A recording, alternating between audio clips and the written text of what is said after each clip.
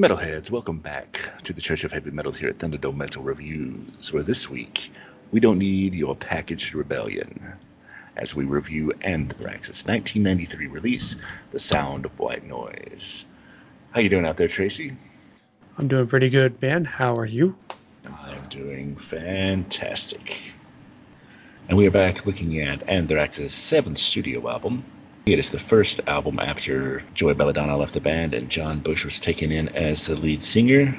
It has a runtime of 56 minutes and 56 seconds. The lineup for this album was Scott Ians on guitar, bass and vocals, Frank Bello on bass and vocals backing, Charlie Benazzi on drums, Dan Spitz on lead guitar, and as I said, John Bush on vocals. So, man, what'd you think? I think this is probably the best Anthrax album we've listened to so far, in sense of like cohesiveness, just overall sound and production. It all runs really well together. These guys all have it's all really awesome sound, and I'm going to steal a quote from James Hetfield and say that in James Hetfield's view, The Only is the best metal song ever from start to finish in his opinion. I don't know that I completely agree with him that it's the best, but it's certainly in the category. It deserves talking about. It's in the discussion for sure. Yeah. Part of it, I feel like John Bush's voice just complements the band's style better than Belladonna's did in the earlier albums that we've done with Among the Living and Persistence of Time. Well, that's an interesting take. I don't disagree with you. I think John Bush is a much better vocalist than Joey Belladonna. I like the sound of his voice, the baritone. I think he knows how to use his voice much better. I think he's a better lyric writer, even though Joey Belladonna didn't always write the lyrics. I do think Joey fit some of the earlier Anthrax stuff, and I would include Among the Living very well, even though I didn't really care much for his voice. But when we reviewed Persistence of Time, we talked about the maturing of the band. And to me, this is just another step in that direction. The band, if anything, is as mature as they were on Persistence of Time, but they've actually turned it up a notch in intensity. So this is not only a departure in vocalist, but you can argue it's a departure in sound, because this is much heavier, much tighter than Persistence of Time was. Yeah, I will agree with you on that one, and that these guys have matured because you're in their writing style, because you're not seeing like the I Am the Law lyrics of the comic books anymore as much. You're not seeing as much, I guess you say, more earlier thrash kind of notes like Caught in a Mosh and It's a Madhouse. Like these guys take a step back and kind of take a broader viewpoint of some of these things. Yeah, and I think that this is their most commercially successful album for whatever that matters. But I think there were a lot of people, looking on Encyclopedia Metallum, who do not like the sound of this album. This has a lot of very low reviews, but I'm with you. And part of it's because when it came out, like I said, as I've said many times on this was my junior year of high school. This album blew my doors off, man.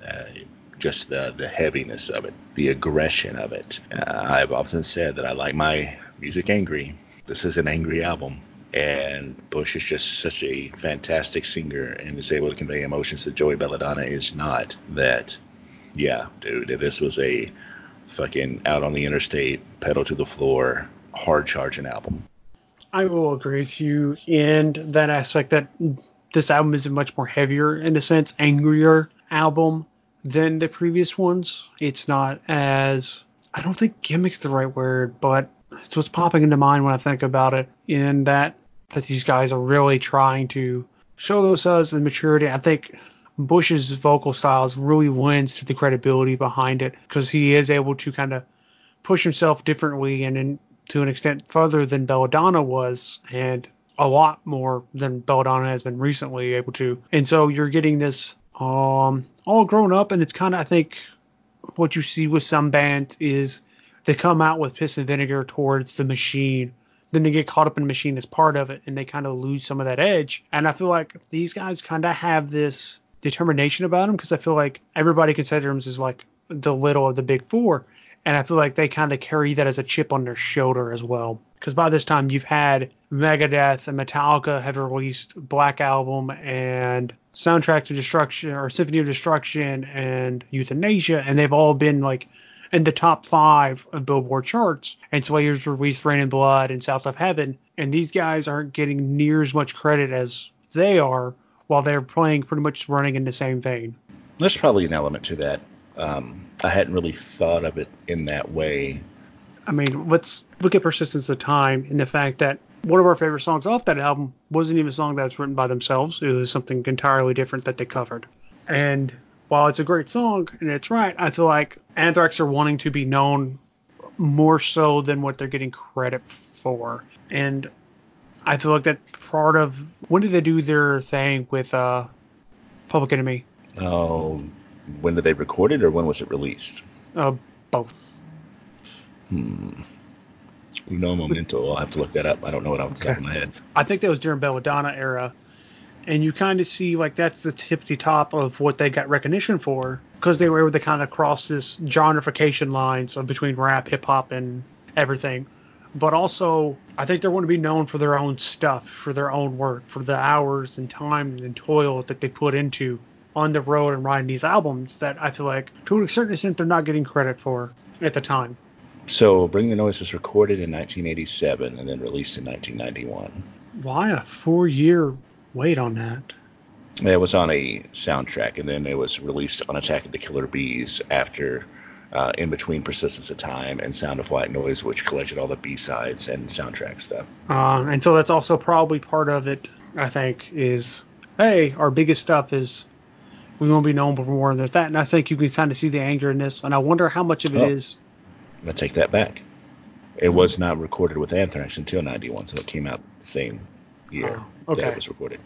And so I think that might be part of it, is that them just piss and vinegar, I mean, it's entirely possible. I mean, also, we have to remember that John Bush was in a band called Armored Saint in the 80s, which was a second tier, maybe even some would say a third tier band. They weren't quite as thrashy as everybody else, and you kind of see that Armored Saint sound coming into Anthrax. And that seems really to be the knock by people who don't like this album, is that it's not as thrashy as Anthrax's earlier stuff, that they've kind of abandoned some of the thrash elements. But I think it improved their sound, quite honestly. Yeah, I think I'll agree with you on that one. I don't think it's quite, a step or a departure from style like it was from Metallica, from Injustice to All to Black Album, but I think it is a greater departure than what you see with most like Slayer and Megadeth even until later years. Like you're seeing like this incremental change instead of this massive like jump. I think that depends on which albums you're talking about. Yeah, if you went from State of Euphoria to Sound of White Noise, I think it's a greater jump than, say, And Justice for All to the Black Album. You think? Yeah, but when you put Persistence of Time, which came out in between, in there, I don't think it is. Because to me, Sound of White Noise is the evolutions of the Persistence of Time sound with a better singer. Okay, I see what you mean now. I thought I was sitting here thinking like, wait a minute, what? But yeah, I see what you mean now, because you get that evolution in between of them that kind of, it's like a stepping stone for it. And I feel like with, Metallica's was just like, hey, we got Bob Rock and this is how we're doing things. Sorry, have fun. Well, I mean, Anthrax did get the producer who had worked with Alice in Chains, I can't think of his name, to come in on this album. So they also had a producer who, quote unquote, changed their sound. True, yeah. But I mean, I feel like with what you had the influx of like the Run DMC with Public Enemy and Anthrax. I guess what I was trying to say, like you can see a lot of people, and this was in VH1. We love the 90s, I believe it was. We're talking about, the new metal sound coming about. And a lot of them credited Bring the Noise with Public Enemy and Anthrax as being one of the major things that kind of pushed it towards that style. And I think, or one of the major influences in that. And you can see, I think it's Stomp 112. They have that whole rap album on there, or rap song on there. Stomp 442, and I don't remember there being a rap song on that album. There was one. I don't remember which one exactly it was in. I don't remember where I found it at. Had it years ago. But you can see that this is that step from more of a thrash to I feel like if you were to draw a link or show us steps from thrash to new metal, I feel like Sounds of White Noise is probably one of those albums that kind of really leads into it in the sense of style. Because I mean, I can see where Korn gets their influence from this album. I don't really see it, but Yeah. I have an argument for it. Really, I mean, what connection do you see there? Feel like kind of like their song, I don't know, like I say structure, but some of the like the rhythm guitar sections, and I feel like the bass is a little more polished and on display in this album compared to their previous albums. Right. And of course, Korn at that time, and I think it was Fieldy when they started up. I don't know if he's still in the band or not, but he's one of the more prominent members, like in their production that you can see showing up in there. I feel like that's part of it. I think Bush's vocals are very similar to Jonathan Davis's in style, except with a little less gibberish at times. Like I'm not, because without Korn, because then it's Korn to Limp Bizkit and new metal. Oh yeah, totally. So like I feel like they are a good influence to bring up Korn. Let's see something towards Korn. Rage Against the Machine came out a year before this did. So I mean, you can't exactly tie them together, but I do think Anthrax Sound of White Noise was a large step towards Korn and some of their styles. I could just be talking on my ass too, because I mean that's one of the things we do on this podcast. So yeah, that's what we do good, actually. I think Agreed. People come to hear us talk and just ramble. And I'm looking at because Korn self-titled came out in '94, so yeah. I feel like that probably did a larger role in kind of like their sound, and then they developed their own through Life is Peachy and Follow the Leader. I mean, I think that, and it kind of annoys me that people will say this, but it's a semantic issue that annoys me. One of the things that they say about this album is the incorporation of quote-unquote grunge elements as opposed to thrash elements. So I think if you're talking about that, a little bit of downtuning, more of a not quite, even though I would say that this is still pretty fast, but it's not thrash fast. It doesn't have the elements of thrash. So if you want to say that leading to Korn, okay. I think Korn takes it a step further, and I honestly don't know how much this particular album influenced Korn, but I would say that incorporation of elements that are not considered thrash canon into the sound that Anthrax did on this album would lead into the Korn sound. So in that way, I do agree with you. Well, I think part of it for me not being able to make that connection of the grunge to it is, I mean, my grunge experience is a couple albums from Alice in Chains and like 3 songs from Nirvana, and a little Pearl Jam. Like it's not very extensive, so I don't have that connection to make the leaps. And I can kind of see some like Alice in Chains a little bit in the writing here, but I don't quite. It's not as like a solidified connection for me, I think, as it probably is for you and other people. Yeah. Well, having lived through it, so. Yeah, that does make a difference. I'm seeing this all through 2020 and where things end up, and you guys get to live it real time. That is true. One thing I think I said at the beginning of the episode that this was the 7th studio album. It's actually the 6th. Just in case I made that mistake, I wanted to correct it. All right, man. So we've kind of thought about our initial impressions and everything. What songs did you like or not like? I think with this album, one thing I noticed with this album more so than Among the Living or Persistence of Time, I feel like overall the musicianship and the songs are all quality-wise better than they are in the other 2 albums. I feel like there's much more variance in those first 2 albums as opposed to this one, and their style and sound. And going through and listening to this the first time this weekend, or last week, I don't think I've really ever sat down and listened to this album from start to finish. I'm not 100% sure on that one. And so as I'm listening to it, a lot of these songs that I was hearing, I was like, I've heard this before. And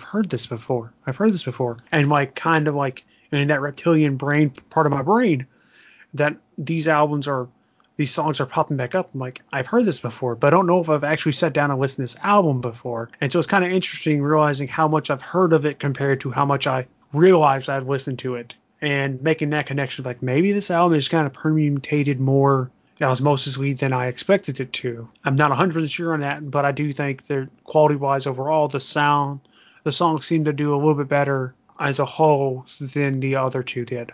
I don't really have any downsides really on this one outside of maybe Hypro Glow might be one of my least favorite ones on here, and I don't really know what the chemical word says. Sodium pentothal. Okay. So maybe those two might be the most like least favorites on here, but overall I think the quality wise in these songs is pretty good. I agree with that. And actually I would go so far as I actually like Hypro Glow. So Invisible is one of my least favorite songs on the album, but I still think it's good. And honestly, I don't think it's quite there. And this wasn't released on vinyl. But Potter's Field, Only Room for One More, Package Rebellion, and Hypro Glow, I think that's a damn solid first half of an album. It's not Master of Puppets, but it's not far off. I mean, overall, I would say this is a damn solid album overall. As in just first album, because even the back end, Invisible, 100 points, 1,000 points of Hate, Black Lodge, whatever, Sodium, blah, blah, blah, Burst, and This Is Not Exit, all really stand out and do really well as well. So I think it's just a really solid album overall, as opposed to like even just a first versus B-side, A-side or B versus B-side conversation, you know?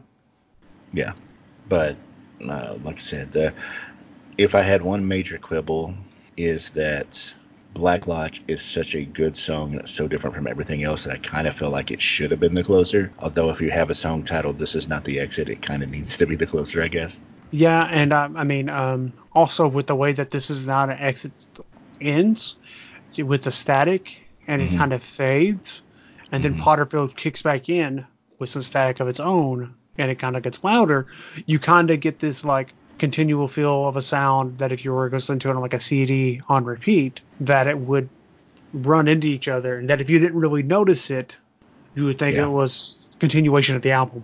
Yeah, totally. But I will say that Black Lodge is a good version of their Fade to Black, where it's something a little bit softer, a little bit change of taste and pace to compare everything else to. Interesting comparison. I see it. And I like Fade to Black a lot, but I think I might like Black Lodge a little bit better, stylistically anyway. I think I might just stick with Fade to Black because it's the one I know significantly more than Black Lodge, but I do think they both do a good job of offering a very contrasting difference in sound, intonation, compared to the other songs on the album. Yeah. All right, man.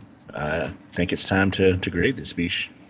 I think so, too. Okay, so I am going to give this album an A. I wanted to double check and see if I've done the others, and both other Anthrax albums we've done was a B+. And I feel like this is a marked improvement over those overall. And that while those albums did have a couple of tracks I feel like might be better than some off this one as a whole, comparatively, that this overall album is still better than those two were. I agree that this is better than the last two albums that we've done, so therefore it's an A+. Quite honestly, this is my favorite Anthrax album. Yeah, I need to go back and re-listen to one particular album and compare them. That would be the deciding factor for me. And maybe sometime next year we can do that. And I'll see where I stand on them. Sounds like a plan, my brother. Yep, indeed.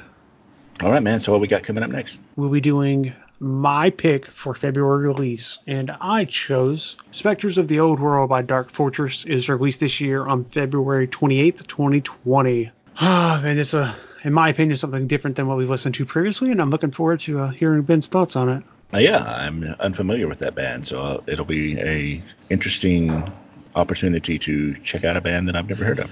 And to kind of put it more in perspective, I came across it in my playlisting, my pile listening, but I've only been able to listen to it once, and I don't think I'll get back to it until much later in the year, and I want to listen to it again before then, so I'm going to use my pick for that. So it could be like first impressions was like, oh, wow, and second impressions like, oh, God. So we'll see how it goes. Right. Yep. Well, you got anything else to add on, Ben? No, man. I just want to thank everybody for tuning in. And if you don't like this album, you can holler at us on Twitter at Cloaca Metal or at Ben Dangerously. Because, like I said, there are some people out there who didn't appreciate the abandonment of the thrash to something which I think is much, much better for Anthrax. Yeah, let us know. Just let us know anything. It'd be nice to have some comments on what we're doing. If you hate us, if you think we're assholes, if you think we're elitist, just whatever. Elitist swine. We are some elitist swine, somewhat. Alrighty. Sweet. Everybody Thank you have for a good listening one. to the Nadone Metal Reviews. This is not an exit. This is not an exit. This is not an exit. This is not an exit.